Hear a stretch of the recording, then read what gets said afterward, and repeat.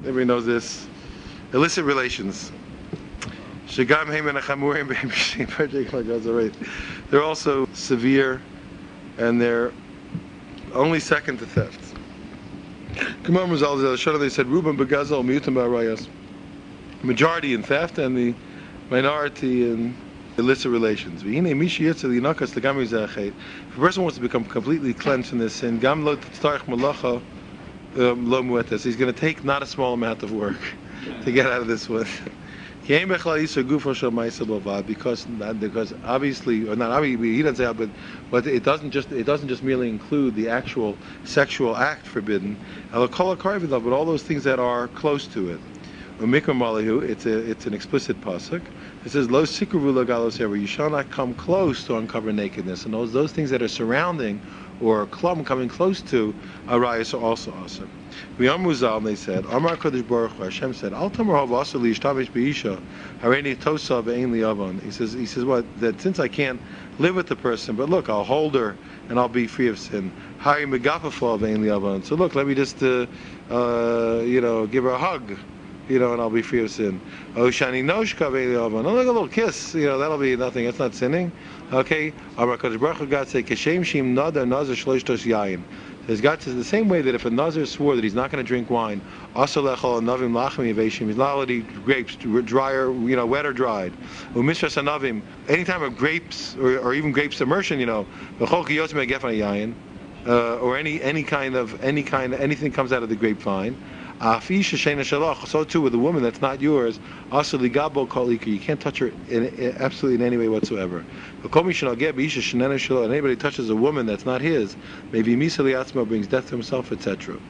In other words, look at how wonderful or how amazing the words of this article are. They compared this prohibition to that of a Nazarite. That even though the primary prohibition that he has is only drinking wine, the Torah itself, what asr and everything that has any connection to wine. Why is a limud shalim the Torah l'chachamim? And this was a lesson that the Torah taught to wise men.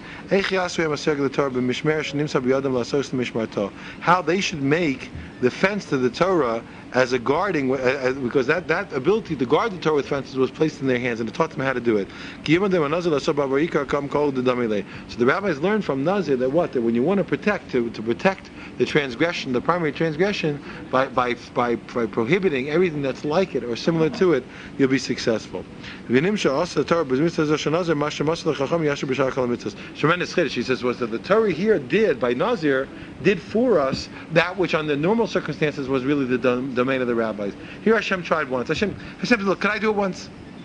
Let me be the rabbi one time. Let me be the rabbis once. By Nazir, the rabbi said, okay, look, choose a mitzvah, you can be the rabbis in this mitzvah. Hashem said, okay, I'd like to do Nazir. So Nazir, Hashem got to be the rabbis. Well, what do just like the rabbis do? So Nazir, Hashem made all the gzeiros according to that. That's the way it comes out. The mandash is eretzon Hashem makom. I'm teasing, really it's the opposite way. No, Hashem did it once for us, so we should know what is the will of God. How does He want it to happen?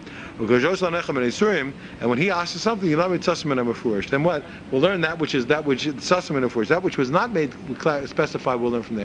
This is tremendous chiddush to understand it this way. It's unbelievable. But it comes out that Hashem gave us the model.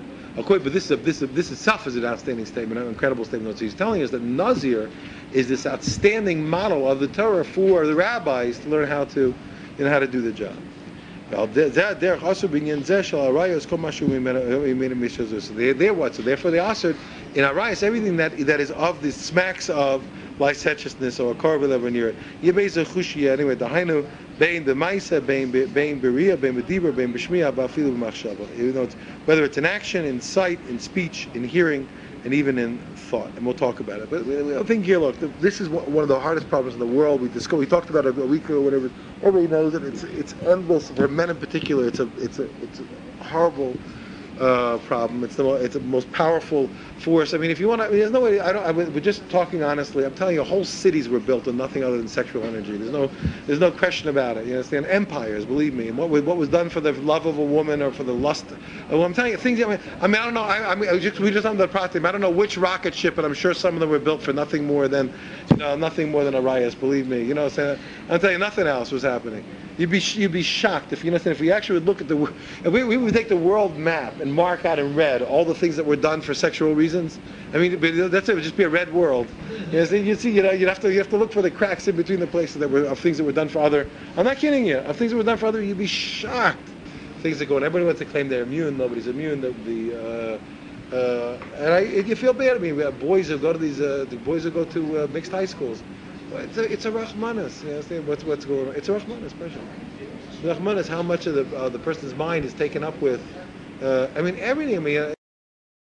It's terrible. As a person trying to give an answer to a chemistry question or whatever it is. Like, goodness gracious, you're working over. It's like driving with the brakes on. You get your brain to work. Everything. It's just a horrible situation. All the things that people will do. You understand? Just for the sake of things, how many races were run and how many muscles were flexed and how many things, endless problems, and it happens at every place. And it's hard to stay out of the thoughts. The whole world is set up unfortunately to constantly stimulate sexual thoughts and to take advantage of sexual thoughts. The ads, the secretaries, it's unbelievable. Unbelievable how the world is, how the world is structured. It's not unbelievable. It's structured that way because that's what people are thinking about. But everything, mamash, set up for that.